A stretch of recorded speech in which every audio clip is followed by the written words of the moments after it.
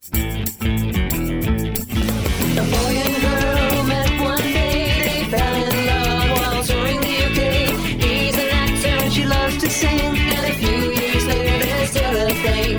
Then one day they realize the animals make them feel bad inside. So sit yourself down, let's have a blast. It's a Plant-Based Performers podcast. Well, hello there and welcome back to the Plant-Based Performers podcast. If you are new here, my name's Amelia Rose and I'm a singer.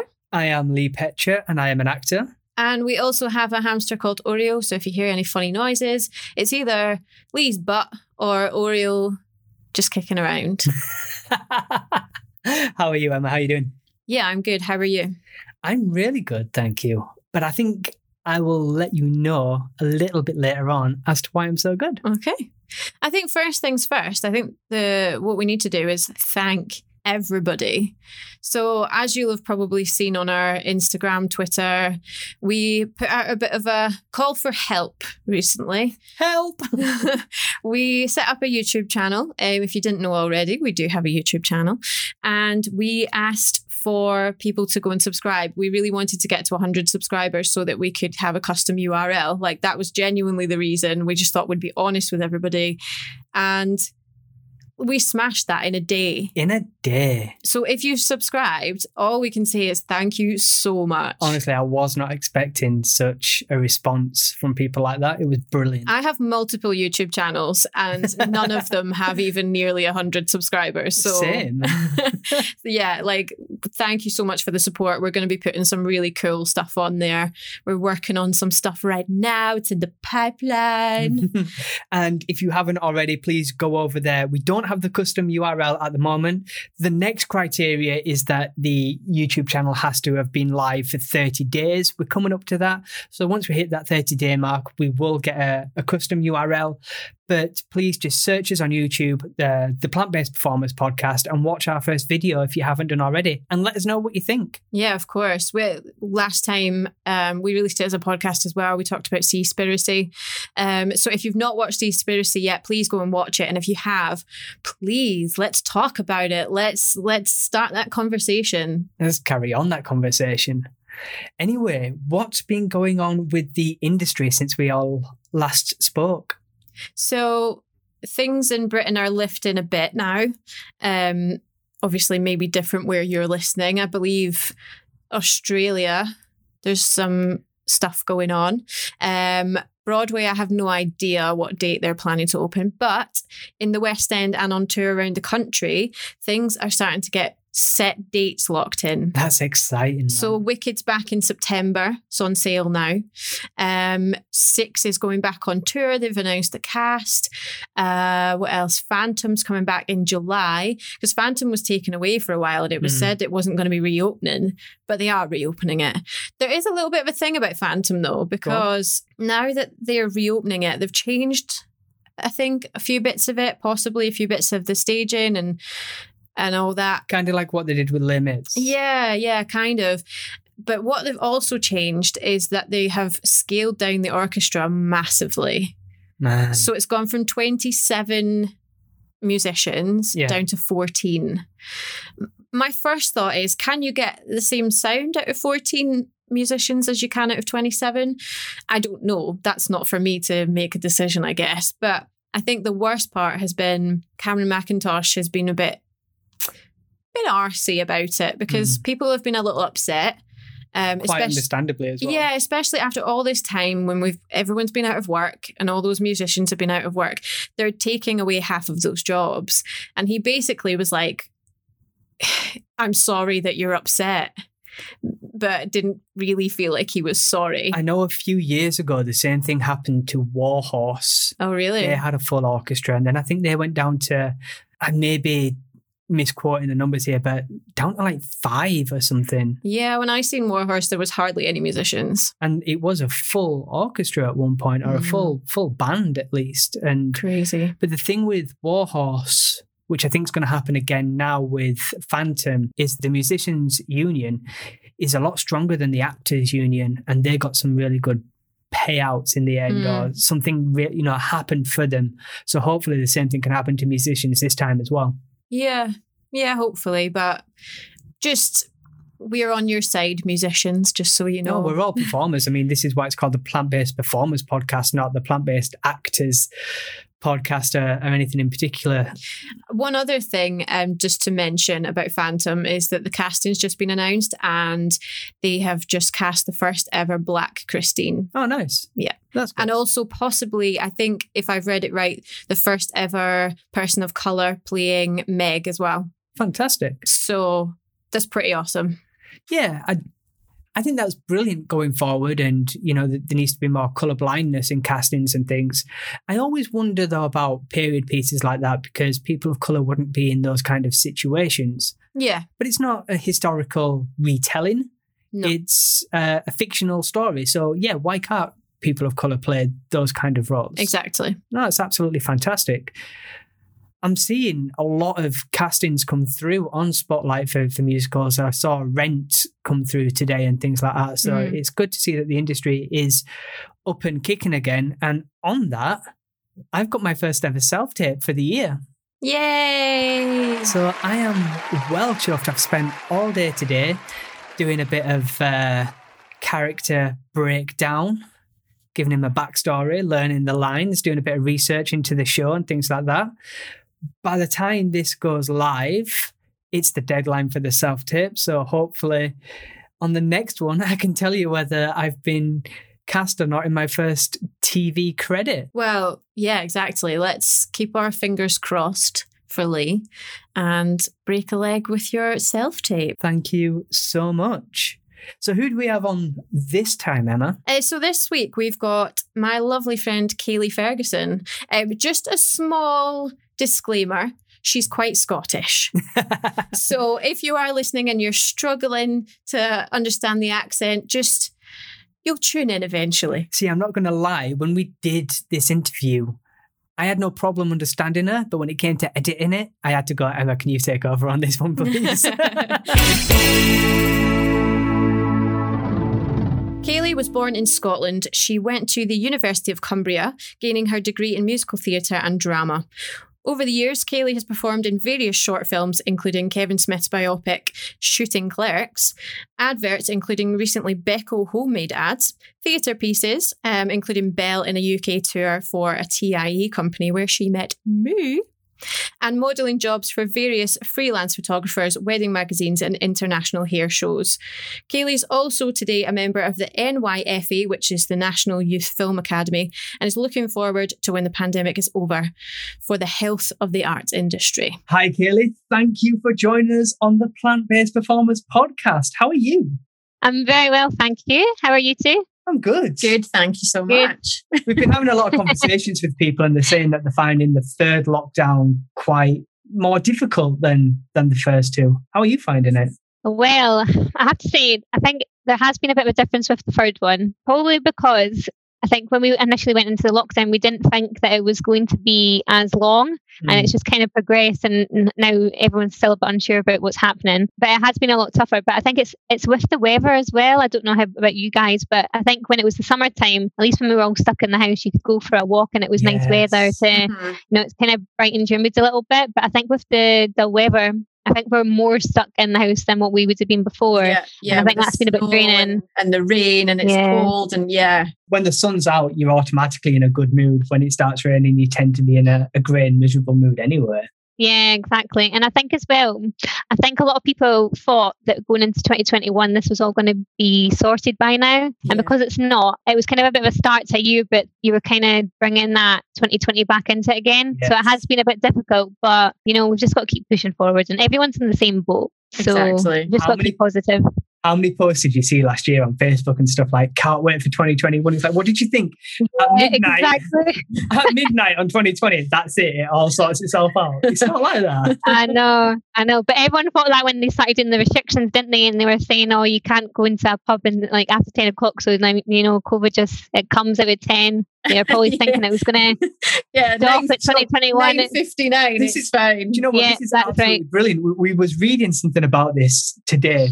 Apparently, pubs and restaurants are opening up again soon, or going to be opening up, but without serving alcohol. It's like, how does COVID know? I thought that too. I think it's such a shame, I think, for businesses, particularly in the food industry and pubs, because they've been struggling so much this year. And I think for anyone who's been in that industry, I really feel sorry for them. So you've got to try and invest in those small businesses so much at the moment. But, I take my hat off to anybody who's tried to invent themselves in a new way, like doing like deliveries or, It's been so tough for so many industries. And obviously we've focused a lot on the performing and TV and everything, but it has been so hard for so many people. So yeah, the arts has been horrendous. I mean, I don't know how some theatres are going to recover after this, to be honest, because they've been out of work and had companies not invest in them or people for so long. They've had to rely on a lot of charities, haven't they? Yeah. So theatres, it's really concerning. And then even when we do go back and they start opening up with all this socially distancing, I just don't know what's going to happen with theatre moving forward. Is it going to be the same? It's going to be so different. So we'll see what happens, but it is really concerning. Especially with like people like us who are really passionate about it. So we'll see what happens. If there are any theatre practitioners out there or anybody who owns a theatre and would like to come on the podcast and have this conversation with us, we're more than happy to figure out what's going on and how we can get people to help and support the theatre. Yeah, 100%. So if anyone is listening, please reach out and we'd love to have you on. But we do have our wonderful Kaylee Ferguson today. Kaylee, please start us off by telling us, what is your vegan or plant-based journey? How did you get into it? I actually started being plant-based in 2018. So I've only been plant-based actually from the new year of 2018 as well, because that was like a decision that I decided to do right before the new year. And I initially started because my sister went travelling and she went around Australia. And I think at that time, it was when veganism and being a vegetarian was kind of coming into play. It was kind of becoming a trend then, I think.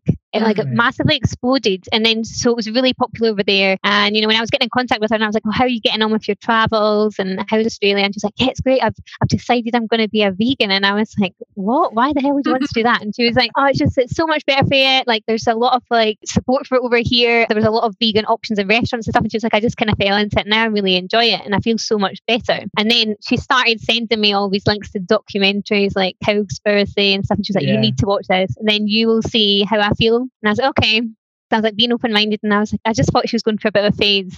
So I was like, finding herself and that. So I was like, yeah, I'll give it a go. So then I started watching stuff and I read it into it. And then, I've always kind of had a bit of a thing though about animal cruelty and kind of stuff like that's kind of naturally bothered me, but I've never really thought about it because I was brought up in a household with my dad's side of the family is German, then my mum's side is Italian. So, a lot of meat-based products we had. And so I just never really thought about it because if you're not exposed to it, it's not really something you think about when you're growing up. It's just, you just kind of go with the flow of the household. So when I started watching all these documentaries that my sister sent me, I just thought some of the footage was just awful. And it really got me thinking about things like what was actually in my food I was eating. And then you kind of think, where's this all coming from? And then researching the stuff. And I was like, I don't think this is really that good for me, considering that I think if meat came from a naturally sourced place where cow just naturally died or something in a field and that, you it wouldn't be as bad. But then you sort of think, I don't actually know what's in this meat, like the product and things that are getting pumped into that before you even get it. And I was just like, why do I want to put that in my body? It's not good for me. So I just, on that New Year, stopped. And it was so funny because I was going to a steak restaurant on the Bells for that New Year with about 12 other people who were all eating steak, and I had a risotto. And I was like, if I can get past this, then I can do it for the keep 100%. going on with it. So that was that, and I never looked back, and I really enjoyed it. That, isn't it? Because as well, you're having a drink and stuff at New Year, and I was like, you know what, I'm going to do this. I could do this. I've been so disciplined, and then for the whole of that January, I just kept at it. And then when you go on a few nights out after that, and it's gets to that point where everyone's going to chippy and stuff, and I was like, no, I'm doing this. I'm still doing it. I'm still really enjoying it. And then I just felt a lot healthier, and I just felt like a more morally correct person. I don't know. I'm not saying that people who eat meat aren't, because that's their complete choice, but I just felt better about myself, and then I've just kept at it. So that was that. That's how I started. So is your sister still plant-based then, or did she?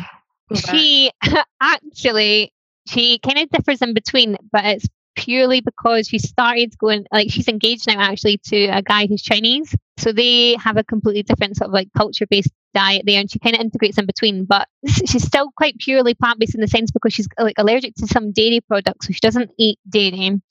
And she'll only have meat very occasionally if it's at his family's house or something. So she is Yeah. still doing it quite a lot. And even my other sister, she's over the lockdown lost about 3 stone or something incredible, Yeah. because she was off on a maternity leave, and then she started getting kind of into bodybuilding and like completely changed her life around, and kind of took this lockdown as a period to change. And even now she still eats like some meat products, but she's kind of more invested now into the protein products that are like vegan based, because she's Right. kind of even open to it now. And I think because I don't know how it's like for you guys when you kind of told your parents that you kind of decided to do this. I think even my own parents now are open to not eating as much meat now, because like if I go home, they have to cook stuff that's not meat based. So then they've kind of done it too. So my mum doesn't really eat red meat anymore, so she's cut that out. So it's just like been like a gradual change for all of us. Yeah, that's great. That's how it's kind of progressed. A family-wide thing. My parents they're very conscious of it now. My dad, I don't think he'll ever be vegan, and that's completely fine. But he is obsessed with telling me about all the vegan products that he finds.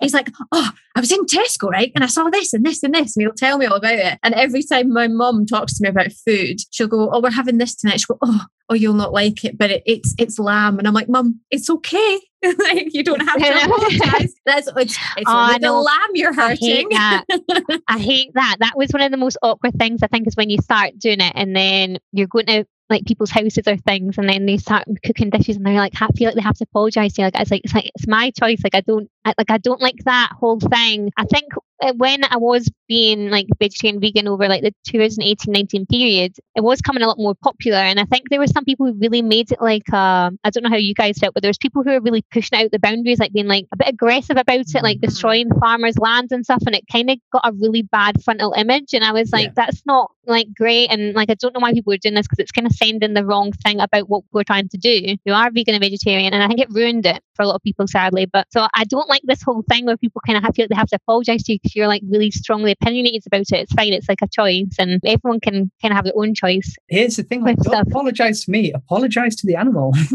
I know. It doesn't affect me. It affects the poor thing that you've killed and eaten. That's what I think. I'm like, you can, if you want to eat meat, then that's fine. But just think about, like, if you're fine with that, then that's your choice. But you know what I mean? Exactly.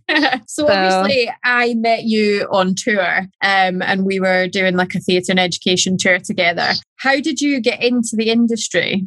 I initially started going to acting classes when I was about 5, purely because my mum befriended a woman, like, because she was in like the mum squad at school, and she was a teacher, and her daughter had started going to acting classes in a town like kind of next to me, and I was pally with this girl. She was a bit more headstrong than I was. I was like such a pushover when I was younger, so I was just like a little like sidekick pal, just doing everything she said. And then she was like, oh, I'm going to these acting classes on a Saturday, so I think you should go as well. And I was like, all right, sweet, fair, sounds good. So then I told my mum and dad, and they were like, my mum and dad weren't in like a theatre background, but when my dad was younger, he did like a lot of music stuff, so he was in a band and things, so they were quite open to the idea of the arts anyway. So when I said to them I was quite fancy going to this, and they were like, oh, that's actually like a good idea. You'll like, not even if she doesn't really like it, she'll get into like more of a social circle with other people that she might be going to high school with, and it'll be quite like a good development kind of idea to do an acting class. And then when I went, I just absolutely loved it. I thought it was like the best thing I've ever done. I was so happy, such a freeing experience. And then in the end, my pal actually started not going anymore, and then I just kept doing it for years. And then like my mum and dad saw how much I liked the drama classes, and then they were sort of thinking, oh, maybe we can get her into some of the other industries too, like dance and singing and musical theatre, and see if she likes that. And it just kind of built up from that. And then all my sisters started going as well, so we just used to go to like youth theatre groups like nearly every day of the week. I wasn't one of those kids at school that went out drinking or that in the park or anything after or on weekends. Like, I was like brought up in a household where it was like, if you want to do well, you're going to have to be like quite disciplined with yourself. And so I went to like drama classes and acting classes every day of the week, and I didn't really go and see friends after school or anything. So they always used to say to me, like, why do you never come to like house parties? Like, why you never like at anyone's birthday parties and stuff? And I was like, well, it's just because it's not that I don't want to come, it's just because I'm prioritizing doing this because this is what I want to do. So I just did stuff nearly every night of the week. Like, my parents have been really great actually, and invested a lot of time and money into that for all of us when we were younger, going to piano lessons, into the different types of dance lessons, acting, because they never really had a lot of money. They didn't come from like a rich background, so everything they just gave into us completely. And that's how I sort of got into it. And then when I started going up through the school, like that's obviously when I got ill when I was about 14, and I sort of thought, I don't know if I can do this industry anymore because I don't know if I'm going to be well enough to do it, because I might have periods of illness all the time. Mm. So I had to really think about that. But then I just thought, I want to do this, I'll just make it work. So after that period of time when I was ill, I just sort of thought I really need to be conscious about my health and what I'm doing to try and make sure that I can manage this, because it is like a really demanding industry where you are like quite physically active and emotionally as well. So you've got to be like really well and fit as much as possible. So then I got to like my kind of later years at school, and my parents sort of said to me, you've done quite well academically as well, so this is going to be quite a big decision to make. Do you want to continue with the arts and go to like a university and do a degree, or do you want to do, because I was sort of thinking in the background as well, I was like, maybe I could just go and do something like dentistry or something, because I was like, I had the grades for it, and I was like, I could maybe do that, and then that's kind of, I'm going to have money and it's going to be more secure. But then I just had a gut feeling, and you had to go to your guidance counsellor at that time to decide what you were going to do. And I just thought, no, I just don't want to do that. It's just my heart's not in it. So I just picked the acting, and I was like, I'm going to go and do acting at uni. And so I told my guidance teacher, then I went home and I told my mum and dad, I've just decided that's what I'm going to do. My mum and dad were like tough, because they wanted me to do it anyway. They were just making sure I was making an indefinite decision. Yeah. Because there was actually a few years before that where I thought I actually really wanted to go and be a ballet dancer, and my ballet teacher at the time thought I could do it, but at that time my mum and dad sort of thought, well, she's doing really well academically, and we'd rather you stayed in at school to kind of think about it more, because it's quite a big decision to make for someone who's 12, 13. And then obviously as well, my mum and dad didn't think they had the finances to try and get me into like a dance academy or anything, so I just kind of left that idea. So at that time it was more of an informed adult decision. I was like, I want to do it, because you've got to do it for yourself. You can't just do it for your parents or anything, because they're trying to keep them happy. So then I started doing auditions for drama schools, acting schools, but then I liked the idea of going to drama school and stuff, but it was just some of the people, I just was like, I think I'd rather go to a university. And it's like some of them were just horrendous, and I was like going to auditions, and it was like talking in waiting in a queue to do a monologue, and there was people like, my uncle is so and so I'm going to get in, and I've completely pay the fees because my mum owns this like massive industry and she's friends with Oprah, blah blah. And I was like, yeah, I'm not really wanting to go and study a course with someone like that for 3 years. I'm going to be absolutely bored at my nut with a really bad crack, to be honest. So I was like, so I did get into like a conditional for a couple of places, and I was like, nah, it's all right, I'm going to go to university. And as well, I decided that I ended up going to the University of Cumbria, which was on the borders. Like, it's quite near isn't it? Annan. And I thought, if anything really bad happened to me as well, if I ever became ill, I thought, well, at least my mum and dad's are only a couple hours drive away. Like, if I end up going somewhere in London, it would be a bit difficult. So that was good. And I was really young when I went to uni too, because in Scotland you can go when you're 17. Yeah. So I was the youngest person in my year group to going to university. Everyone else was way older than me. And all my friends were like a few years older too. So that was kind of like a safer option too, to be like moving away from home for the first time. So then I did my degree, and then I just kind of started picking up like odd jobs and things when I could. But I was waitressing a lot on the side, working in retail, like just kind of get anything I could. Every actor's and that's job. how I kind of started. Yes, every actor's job. But it's good to be in customer facing jobs, and you're actually working with real people. So for like acting and things, it's good to expose you to that kind of side of things too, for when you're playing characters and stuff. But it just keeps you humble, and like working in waitressing or doing like retail, I actually quite enjoyed it. I had a really nice boss when I was doing waitressing, and they were always quite flexible with me if I had auditions and stuff, so it was never really a problem. That's good. Yeah. That's what you want, isn't it? Yeah, so can't complain. So that's how I started. To answer that question, digress massively. No, not at all. You said some really great things there. Two things that I kind of I'd like to just expand on, if that's all right. The first one is about drama school and being in that like audition bubble, and you meet the same. I don't know about you, when I did the drama school circuit, I met the same people at the same auditions time and time again. You do definitely meet that kind of person who they seem like they're better than everyone else. And a bit pompous. Yeah, a bit pompous. And you do get that divide, don't you, of like the Eton kind of actors and the working class actors. And I always thought there was a barrier there that I could never break through, because I came from such a working class background. I would never be in that kind of world. How did you feel about that? I think when I was younger, I really cared about that actually, because I think when you're younger, you're not really in the industry yet, and you think, if I want to get in it, then I need to kind of be like that. Do you know what I mean? So when you're younger and you start going to auditions, if I do go to auditions, I've not been for a while, obviously with the lockdown, but you can tell who's just kind of got into the industry from the way they behave in the audition rooms. Whereas I think, drama school's not something that essentially you don't need to go to be an actor. And I think when I was younger, I thought I need to go to a drama school to make it, or I'm not going to make it. And I don't think that's true at all. There's actually a lot of people who I know who've worked really hard and picked up small jobs, and it's just like coming to the right opportunity at the right time for them that's worked really well. And some of those, to be honest, I actually think are the better quality actors because they've really had to work at it. They've not just got it handed to them on a plate, and they're nicer people to work with as well. That's what I think personally. I think working class, this is very generalizing, but I feel like working class people maybe have a bit more life experience than someone who's just had some, a very cushy life where things maybe have just been handed to them a little bit. Now, I don't mean to sound offensive, but I think that might be, it might make you a slightly better actor in some cases. That's what I think. Some of the people who I've worked with who I think have been like absolutely outstanding performers,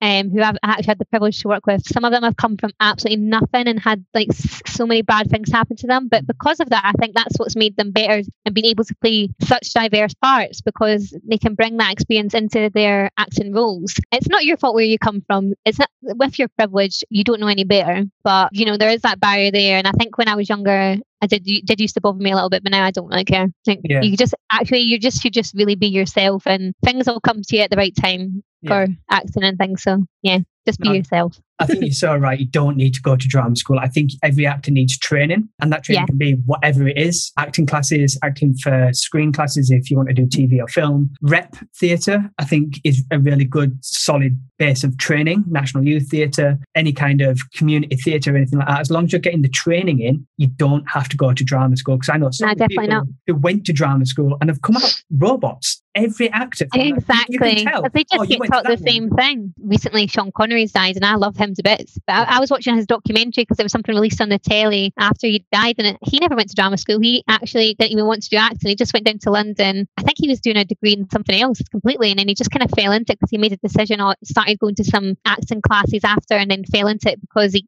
just suited parts really well and was just naturally good at it. You know what I mean? He didn't. And he look at him now, a legend. Yeah, exactly. So definitely not needed at all, drama school, I think. I'm picking up on what you've said as well, Anna. I do think that working class actors do make better actors because of the life experiences that they've had. I think where working class actors fall down short is they don't have the network. They don't know the people that can get them that opportunity, whereas people coming from privilege may have those connections already. Yeah, I agree. I mean, how many times do you see people whose parents are actors and they get into the industry and it just seems to fall so easy for them because they've already got that network there. Yeah, 100%. Yeah, that is probably the only downfall. So that's the hard thing, like trying to get yourself in the right place at the right time. But I think if you just make sure you're really conscious of that, and you're like what you're saying, like going to some classes or events, you can get there. It's just going to be a bit of a longer stretch to get that exposure, but you've got to take the opportunity at the time. So if you do see anybody, like last year, I did a course for the National Youth Film Academy, which did give you that exposure because they do have a lot of connections there. So it was a really good experience. But when you were getting to meet these people, you just had to take the opportunity because there was a few hundred of us there doing the course. So when they were getting these guests in to come and talk to you, you just had to get as much information out as possible, like go and introduce yourself. And I think if you do have the balls per se to do that, then you're fine. But if you don't go out and grab it, then now you'll miss opportunities if you're working class. 100%. Exactly. The other thing you mentioned, and if you don't feel comfortable talking about this, please, you don't have to. You said that you felt ill quite early on. Yeah. What was that, and how did you manage that? And has veganism helped with that in any way, shape, or form? Yeah, potentially. So what happened was we still don't really know what caused it. It might be like a genetic thing, but I have a condition. It's autoimmune deficiency, and it's called lupus. So some people maybe listening to this might know what that is, but it's quite uncommon. There's not a lot of people who've got it. Basically, I got it when I was 14, and before that I have never been ill, ever. I mean, to be honest, I have a working class mum who told me I was going to school in rain, hail or sunshine, so we were never off school anyway, but I was never really ill at all either. And the week of my 14th birthday, actually, it was on the Monday, because I really distinctively remember it, actually. I was sitting in my science class at school and I just felt really ill. Like, I couldn't describe it. I just felt like I was coming down with something, but I just felt like really tired, and I just felt like I was going to pass out, and I was like, something's not right. So then I went home. I think it was a grandparent that picked me up, and I went home that day and just didn't feel right. I was tired. I was lying on the couch, and my mum's like, oh, she must have a bug.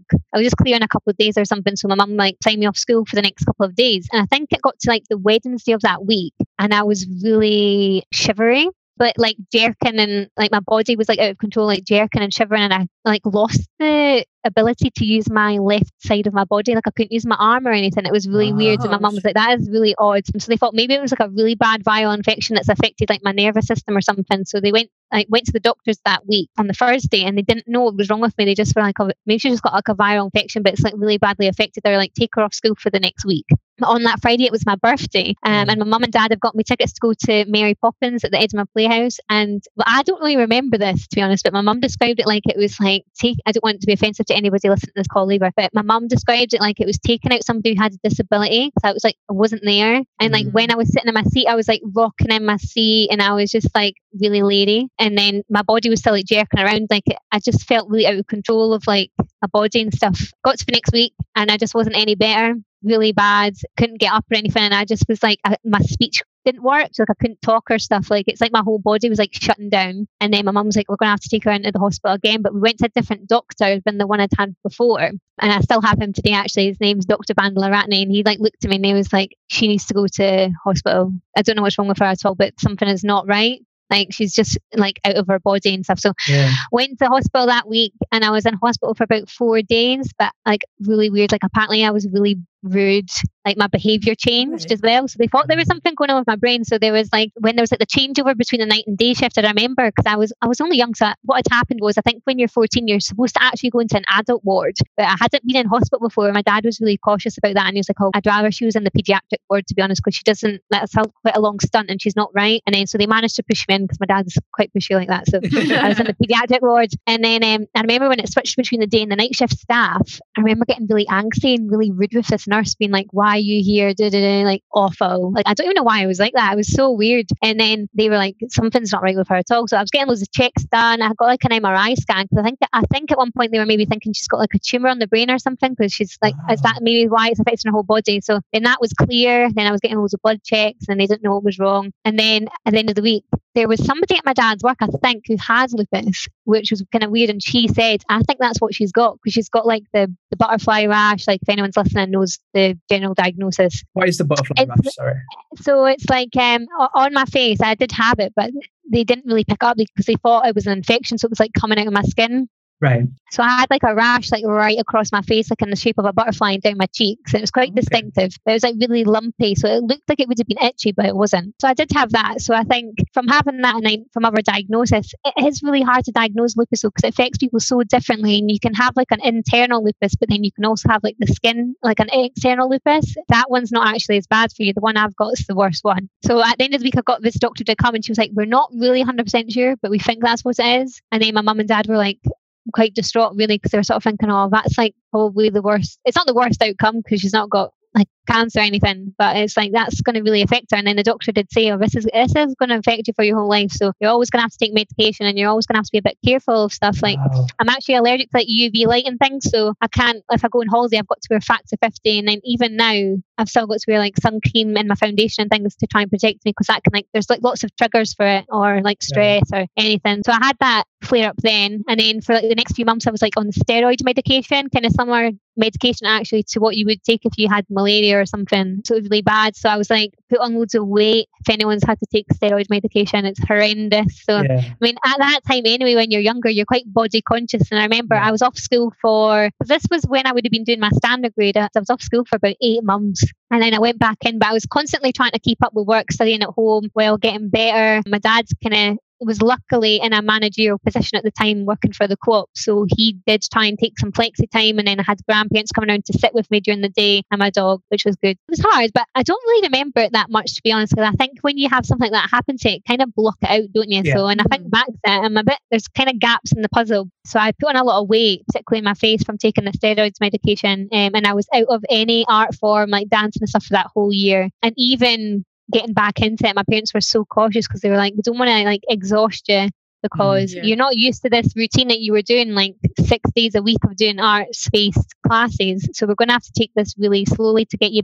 integrated back in. And then I did, like gradually, and I think that's why when I was at school I did kind of have to think about taking the arts for university a little bit too, because I didn't want to dedicate myself to it and then not be able to do it. Yeah. But I did, because I was fine. And actually, to be honest, I've been on medication for years, but I've never had a flare up again since, ever. And you're meant to as well, because remember when I first got diagnosed, she was like, you might have a flare up like every couple of years or something. Right. And I go and get my blood taken really regularly and go to the doctors and stuff. And my doctor, I've had her since I was first diagnosed, and she just thinks I'm a miracle. She's like, I don't even know. It's like maybe you've grown out of it or something, because you've never had a flare up or anything, and you're really fit and energetic and always like looking after yourself. And she's asked me a couple of times to go to talks and things, to talk to other people who've been diagnosed, to kind of try and make them a bit more positive. Because I think if you let something like that really get to you, then you can kind of go into this slumber where you're like, I can't do anything like with my life, like can't go on like long walks or do anything because I'm so tired. Because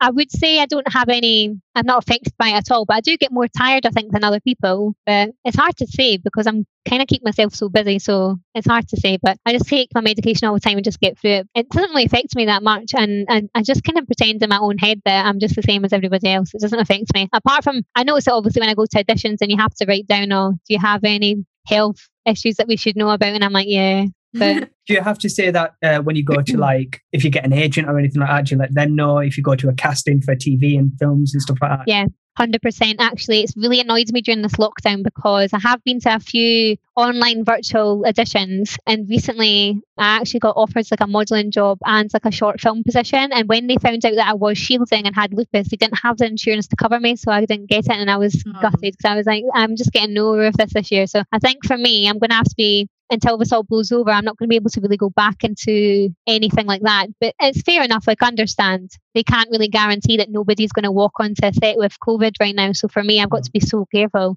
That's just the way it is. But yeah, I have to, every time I go to an audition or anything, I have to tell them. And most of them, to be honest, have no idea what it is. So they have to come and ask me. And I'm like, it's fine. I was going to say, what are you happy with people coming up to you and asking you about the... Oh yeah, honestly, I don't mind. And then I quite like as well, because I think I've been extremely lucky. Like I say, I've never been ill ever again since. There was actually one of my ex-boyfriend's mums, who's a nurse. She actually got in contact with me over Facebook because one of her friends' daughters had got it, and she's like, oh, she's really struggling. Can you like maybe have a chat with her about it, just because you've done so well, and it might be nice for us to chat to somebody. So I honestly don't mind telling people that I have it. I think before I used to try not to tell people because I didn't really want the fuss. Yeah. But now I'm quite confident. I'll just be like, oh no, that's what it is. And if anyone else has got any autoimmune diseases as well, it is harder than I suppose if you didn't have it. So it's good to tell people that you do, to kind of try and say, well, I'm managing, so like, you know, it's not that bad. Honestly, like, it could be so much worse. I mean, you're such a positive person, and having that positive outlook, and the fact that in your own head you're going like, I'm not going to let it stop me. I'm going to live my life anyway. That's kind of, well, there's like scientific research into the power of mindset and just cracking on with things.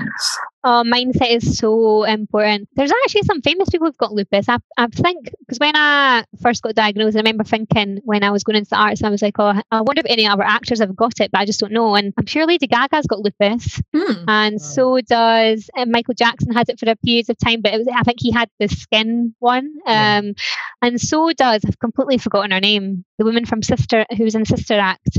Yes, she's got it as well. So there's actually more people than what you think. Yeah, fantastic. Yeah, exactly. Have you found that going vegan has helped or anything? Or, well, you've not had any flare-ups or anything anyway, so have you noticed any change? I've had no problems, but I do think my diet and that has helped, to be honest, because I think maybe for like a mental state too, I know what I'm putting in my body is better. So it probably has, because, you know, when you eat vegan and vegetarian foods, it helps with your digestive system. And because you are eating more vegetables, you're getting more minerals and vitamins. So that probably does help. I do know that obviously because I've got to avoid UV sunlight, I'm going to be lacking a lot in vitamin D. So because I'm eating more food that's got that in it as well, and vitamin C, it's going to make me a lot better. And so I can't say that it's necessarily definitely made a difference, but for me, I think in general, I'm still never ill, and I think it is just so much better to be cautious of the amount of veg and things that you are taking, and I think that should be the main part of your diet, really, because all the vitamins and veg that you do eat and process, that's in like all your daily healthcare products anyway. Like if you naturally took, well, when you think about it, everything that we have that's a medicine comes from plants. So why would you not eat it? Exactly. Put it into your diet, yeah.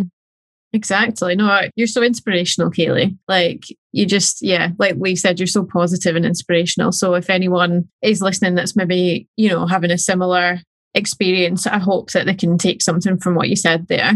I mean, the tour that you Thank two were you. on is the same company that I used to work for as well. Those shows are notorious for being so high in energy. You've got to be, not just the show, it's the getting, the get out, the traveling, but the show itself is so energy packed. And with you being, from having lupus and from what I can understand, you get tired anyway. Like, how was that? I actually think that is the most tiring jobs I've ever done. Yeah. But I think it's because you're not just doing the performance. You're like, you don't realize how much energy it takes to set it up, take it down and time in. And then I was kind of a bit more lucky that I didn't drive. So I didn't have to even have the energy while in the car or anything, but Emma was driving. I don't know how you did that, Emma, and try and find where we were going and stuff. Like, that's just an extra sort of headbanger there. But I think that's one of the most tiring jobs I've done, but I loved it so much. But I think on that tour that we were all kind of cautious, really, because we did know that we had to have so much energy and we were really passionate about giving our best performance.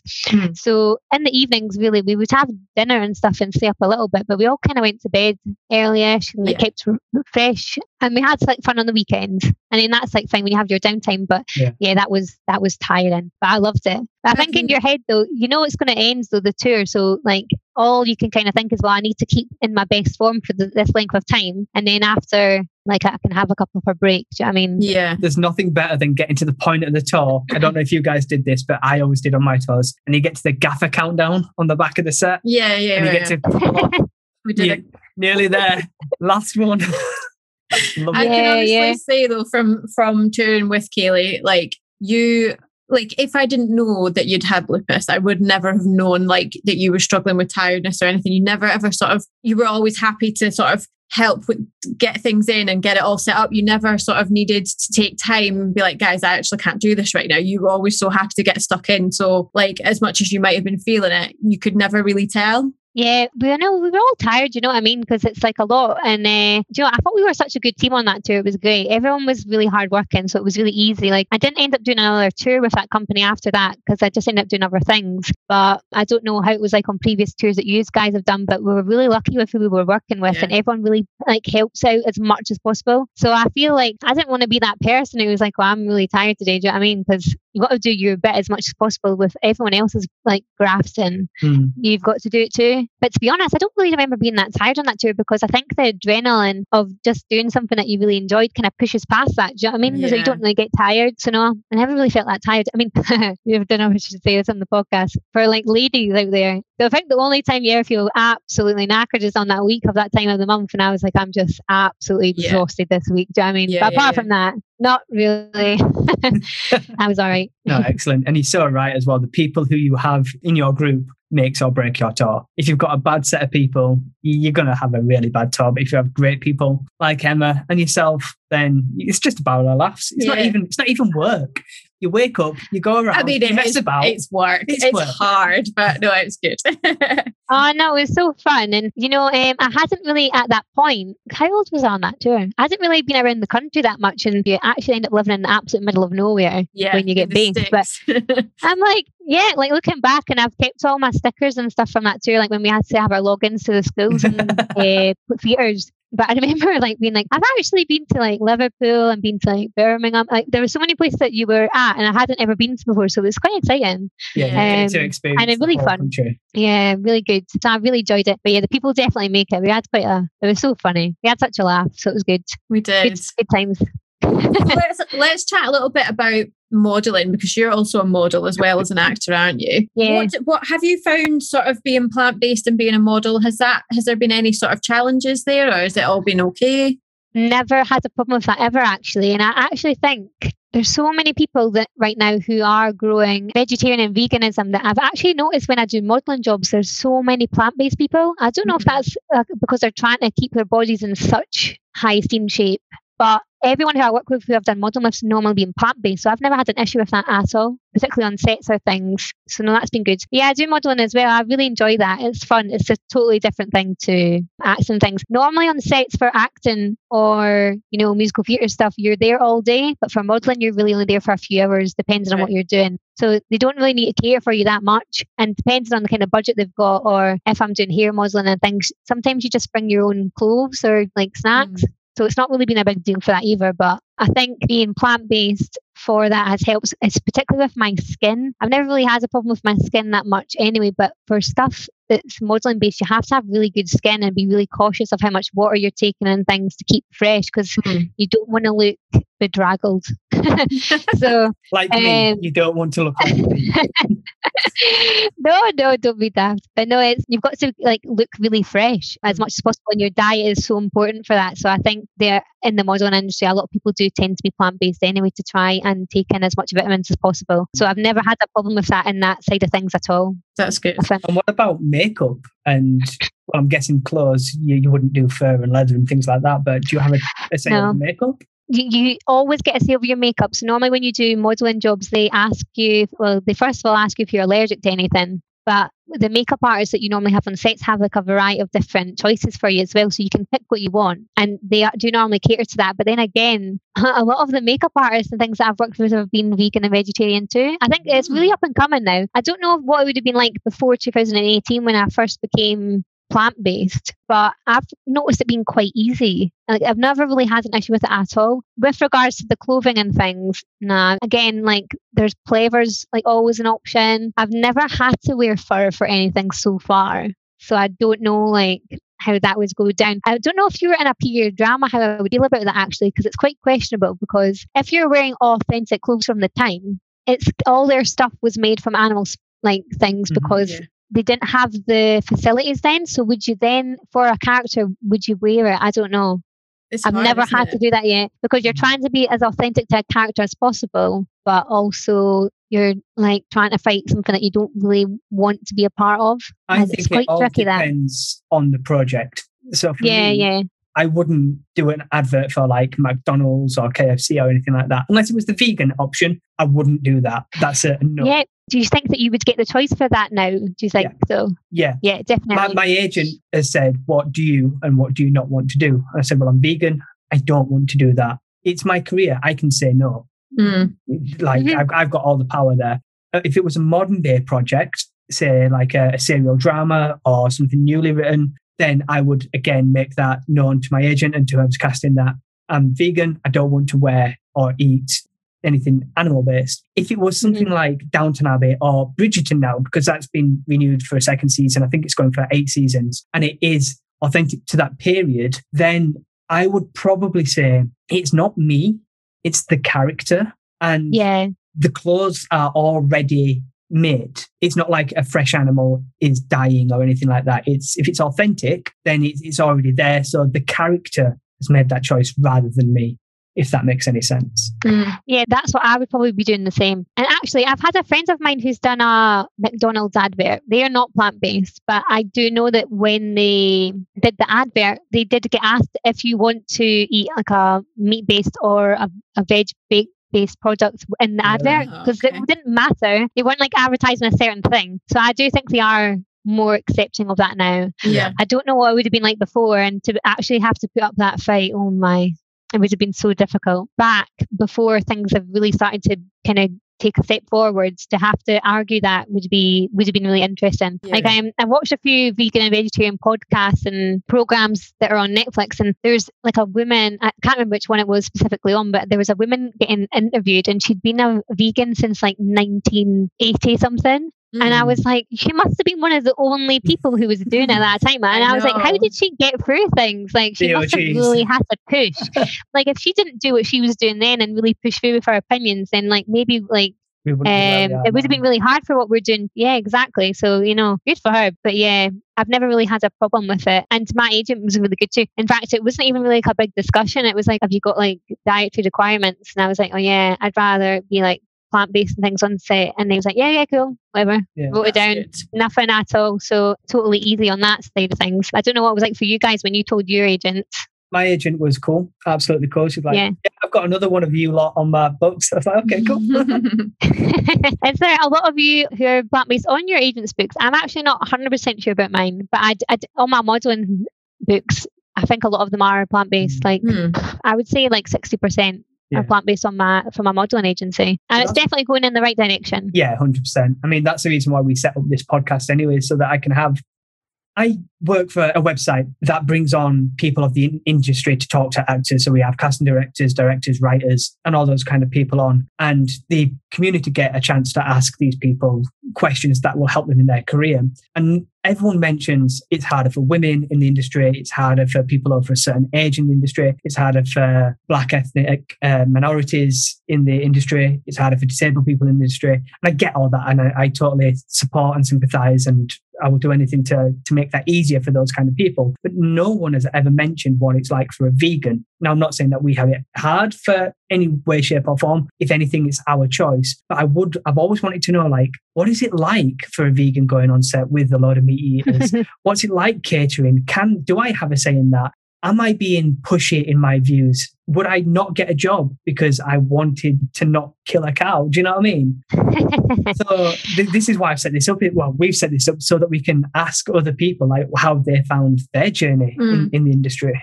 Yeah, definitely. I think, the first time I was ever on a set one of the first times when I was on a set when I was vegetarian, I was actually thinking, I wonder if I'm going to not get a lot of choice today for food and stuff, and I'm going to be starving. I remember I packed like a massive bag of stuff because I was like, I was just sorry myself because I don't want to be awkward. And it's not terrible, because why should it be a problem? If people have got like gluten intolerances or things, or just with choice, or if you've got a certain religion where you don't want to eat something, that should really be kind of catered for, I think, because you're your own business really when you're doing acting and stuff, and it should all be there for you. But one of the first sets I was on was actually when I was doing some extra work on the film Brexit. It's on Netflix. Is that with Benedict Cumberbatch? Yes, who is plant-based. Did you see it? Yeah. Well, when you go to some bits, I am in the background of those shots, Lee. But yeah, no, really good. And I remember nearly the whole buffet was vegetarian and plant-based, because he'd said that he didn't want to work on the set unless there was plant-based options for everybody. Yeah. He is so nice, by the way, in real life as well. I remember it was like an office scene, and he was like really nice going around everybody, and it was because of the Brexit time, and he was actually just genuinely interested in the topic and asking everybody about their views and stuff. And he was so lovely. He was going around and like asking everybody how they thought about the politics at the time and how they were getting on with their day, and he was actually genuinely interested in the plant-based side of stuff too, because he didn't want anyone to feel like there wasn't any options for them. So he was just lovely. I really like him as a person. We'll need to get him on the podcast. Kaylee's got his number. You have to get him on. Kaylee's got his number. We'll so get nice. his number off you afterwards. Get Dr. Strange on. Me and Cumberbatch are like besties. Got YNs. YNs on MSN and our usernames. Nah, I'm joking. He's really nice. But I think it does help when there's people like that who are really renowned and they are really pushing for it. And it's good, because it makes you feel better that, hopefully that's me one day on a set. Right, guys, I think I'd even go a step further though. I quite like a lot to do with the planet and stuff as well, with recycling. And I think I'd like to be on a set where it was kind of pushing more forward on that side of things too, all to do with the environment. Yes. I know people like Leonardo DiCaprio and stuff do that. So yeah, just really inspiring when you've got people who have got a platform and they're really pushing for it, because people like us are trying to get even further forward in the industry. It's really important for us. Yeah. Definitely. I'm glad that you brought up that credit of Brexit, the Uncivil War, because I did want to ask you about a couple more of your credits. You was young Grace Smith in Shooting Clerks. Now, Clerks is a indie film back in the 90s by my hero, who I've mentioned several times on this podcast, fellow vegan, Kevin Smith. Yes. What was Shooting Clerks like? Because I know that Kevin Smith even did a cameo on that. Did you get to meet him? I did not get to meet him, because there was a couple of premieres, I think, when they went over to the US, and everyone who took part in the project was invited if they wanted. They just didn't have the budget at the time to pay for everybody to go, so it's kind of your own choice. But at the time, I think I was doing something else because I couldn't go. But yeah, that was really weird how I got involved with that, to be honest, because I hadn't seen Clerks before at all. I had no idea what it was. You've seen that it sounds now, really though, bad, right? doesn't it? Oh, I had to watch it before I did the film, because I told my dad, I was like, oh, I've been asked to go to a casting for Shooting Clerks. And he was like, oh, is that to do with the Clerks biopic of Kevin Smith?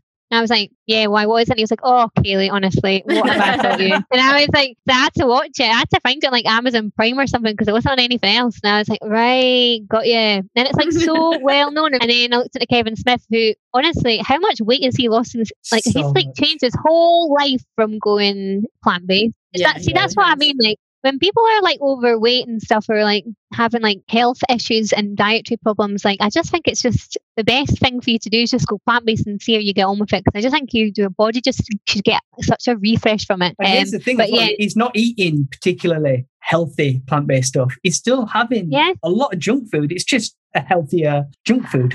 Do you not think that people think that though with plant-based, right? There's so many jokes, like it's hilarious. And people are like, oh, vegans, and they just eat like rabbits and stuff. And like, it must be just such a boring diet. And they're just dull people. Like, there's so many alternatives now, like for takeaway food or like all the fatty foods. I remember there was like a listing online and it was like fatty foods that are actually vegan, but you don't know they're vegan because they're not labeled. And there's stuff like pot noodles and things that are vegan, like one of them, isn't there? And there's certain like sweets and even like you can get like vegan chocolate. Like, you don't have to be eating like particularly healthy to stay plant-based. I mean, you should try and be as healthy as possible, but there is that option there. Yeah. And I think that's what's like conceived as like a thing, is that you're trying to be this like better than me person by eating like rabbit food, and it's just so not true.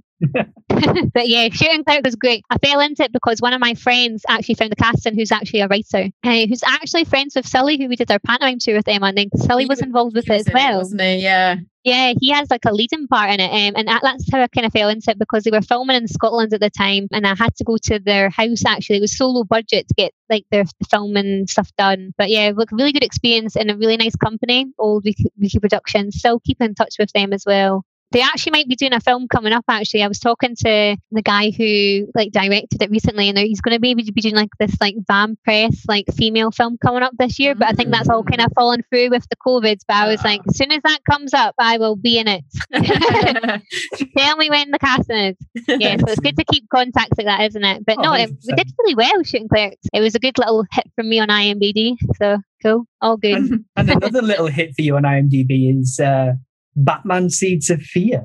Yeah, I really randomly got into that as well. I think I looked at a casting that was on Star now, and I don't really use that often. I just kind of use Spotlight really, but then I just thought, I'll go for it because it's like a voiceover thing, and I hadn't really done a lot of voiceover work before for cartoons and things. It was really local. The guy's company is based in Newcastle, so it was only along the road, so I thought, I'll go for it. That looks really interesting, and that was fun. But that's still in production. It's not out properly yet. But that was a new experience. I hadn't done voiceover work before, so that was completely different for me. And I had to be American as well. And my accent, I had to practice so much for that, because my accent stuff that's something that I don't know how everyone else feels, but that's my thing. Like, it's my downfall. I'm not naturally good at that. Like, and I have to really work at it. But yeah, that was really good as well. So it was good. It was all good fun, really. And that was only for like 2 days. I ended up doing the voiceover stuff for that. So like, it's good that those kind of works, you can get the experience, then move on to something else quite quickly. So that was good fun.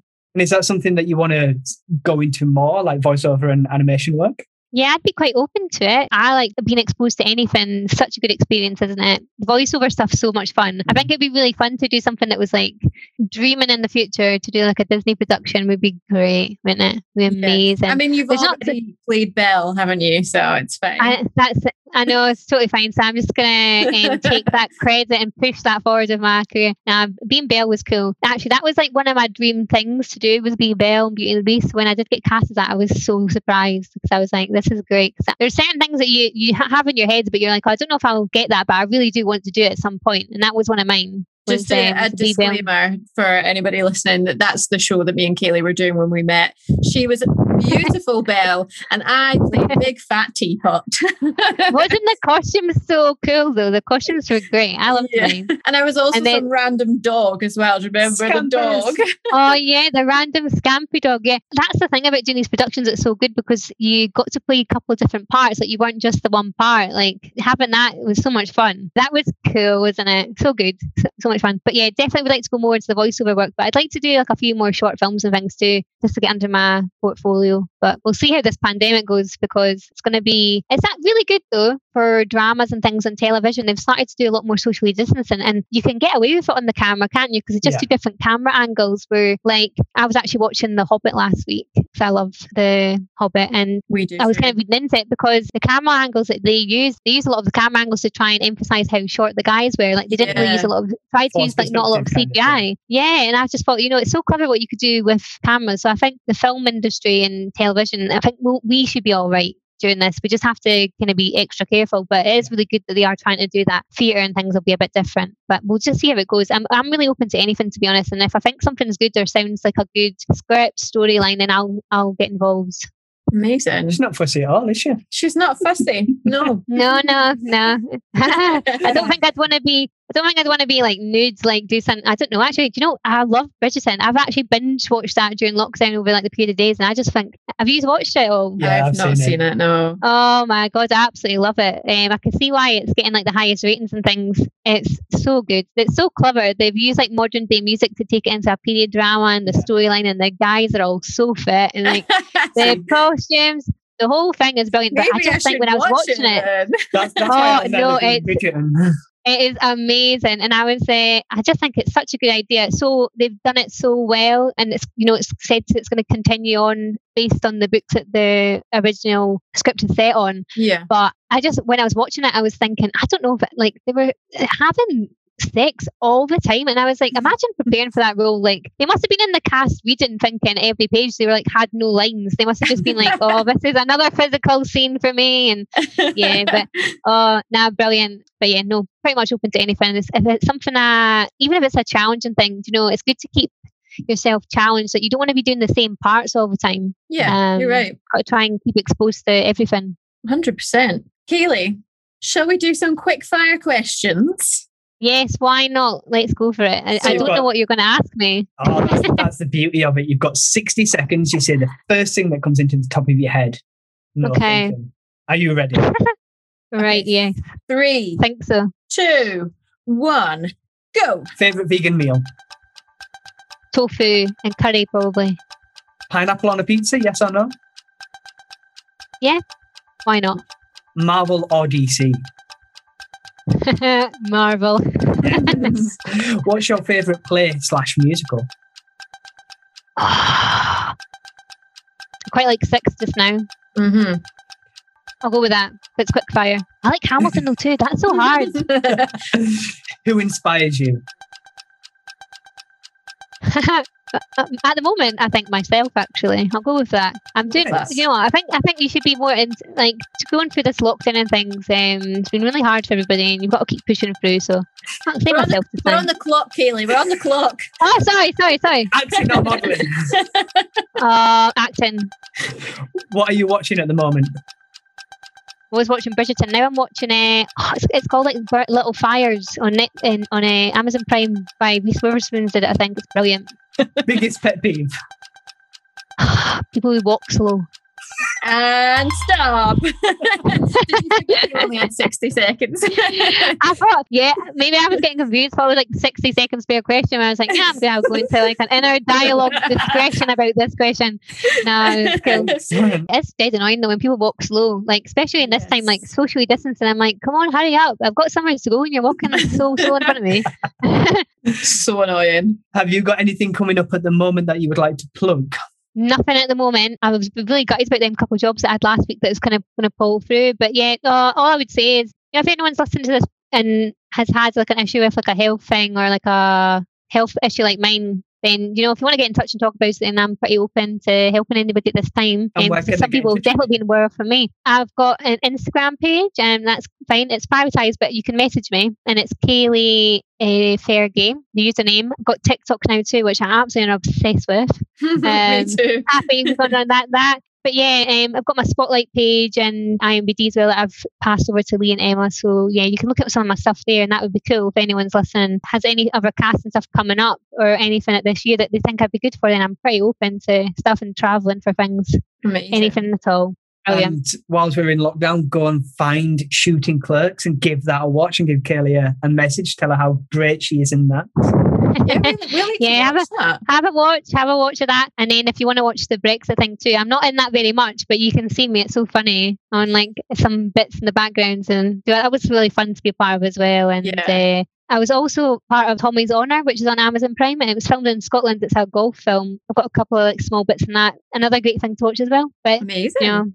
Hopefully we've got more to come. Absolutely. Now, usually we would ask, the very last question is, if our listeners were to take one thing away from our chat, what would you want it to be? Is it sort of what you just said about if someone's got an illness and they want to reach out to you? Would that be what you want people to take away? Or is there anything else that you want people to take away from this chat today? And that's probably the main things I've kind of really been speaking about coincidentally. But like if anyone's wanting to ask anything about acting stuff or modelling things, I've been in the industry now since 2014. So there is some experience there with like agencies and things. And anyone Scottish listening as well, I've got some contacts with maybe like classes and things or advice of places to go to. Because I think people can always focus on it being like a London-based thing, but there is like plenty to do up here as well, or in Newcastle where I'm based right now. So just get in touch if you have any questions about anything at all, or any modelling advice or stuff. So great. Fantastic. Kaylee, thank you so much for joining us. Yeah, no problem. It's been so fun. Such a good idea. And I hope the rest of your podcast series goes really well. And thanks for asking me to come on. Thank you.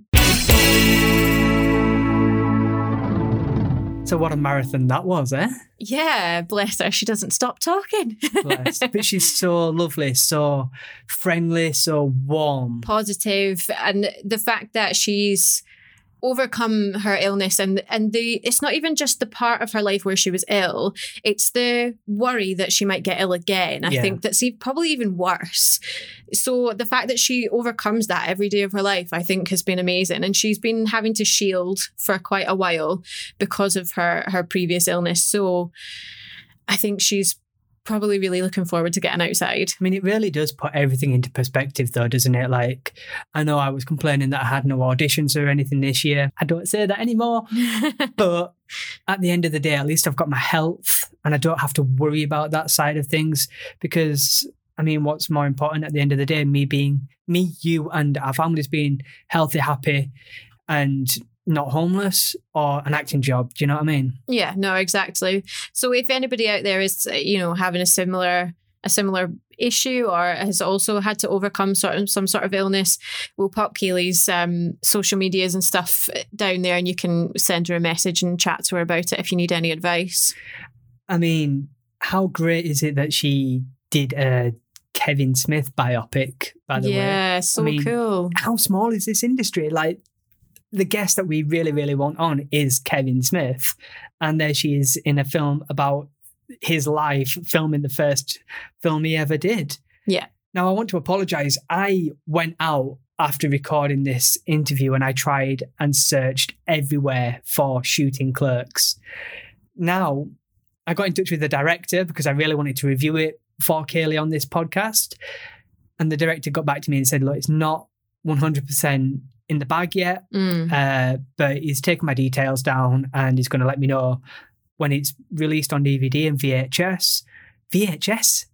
But that's what Kevin Smith released Clerks on, so that's why he's they are releasing it on VHS. I thought you just said it as a... No, that's why I had to clarify that. She looked at me like, I gave you a really strange look there. No, he's releasing it on VHS because that's how Clerks was originally released. Okay. And I've been keeping in touch with the social media on Shooting Clerks, and as of 4/20 of all the days, it's been picture locked.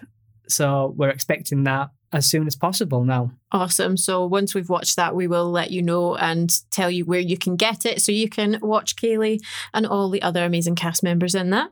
I liked how it's been a bit of a theme with everybody, really, but particularly what Kaylee was saying about her modelling jobs, that they've just found no problems being plant-based.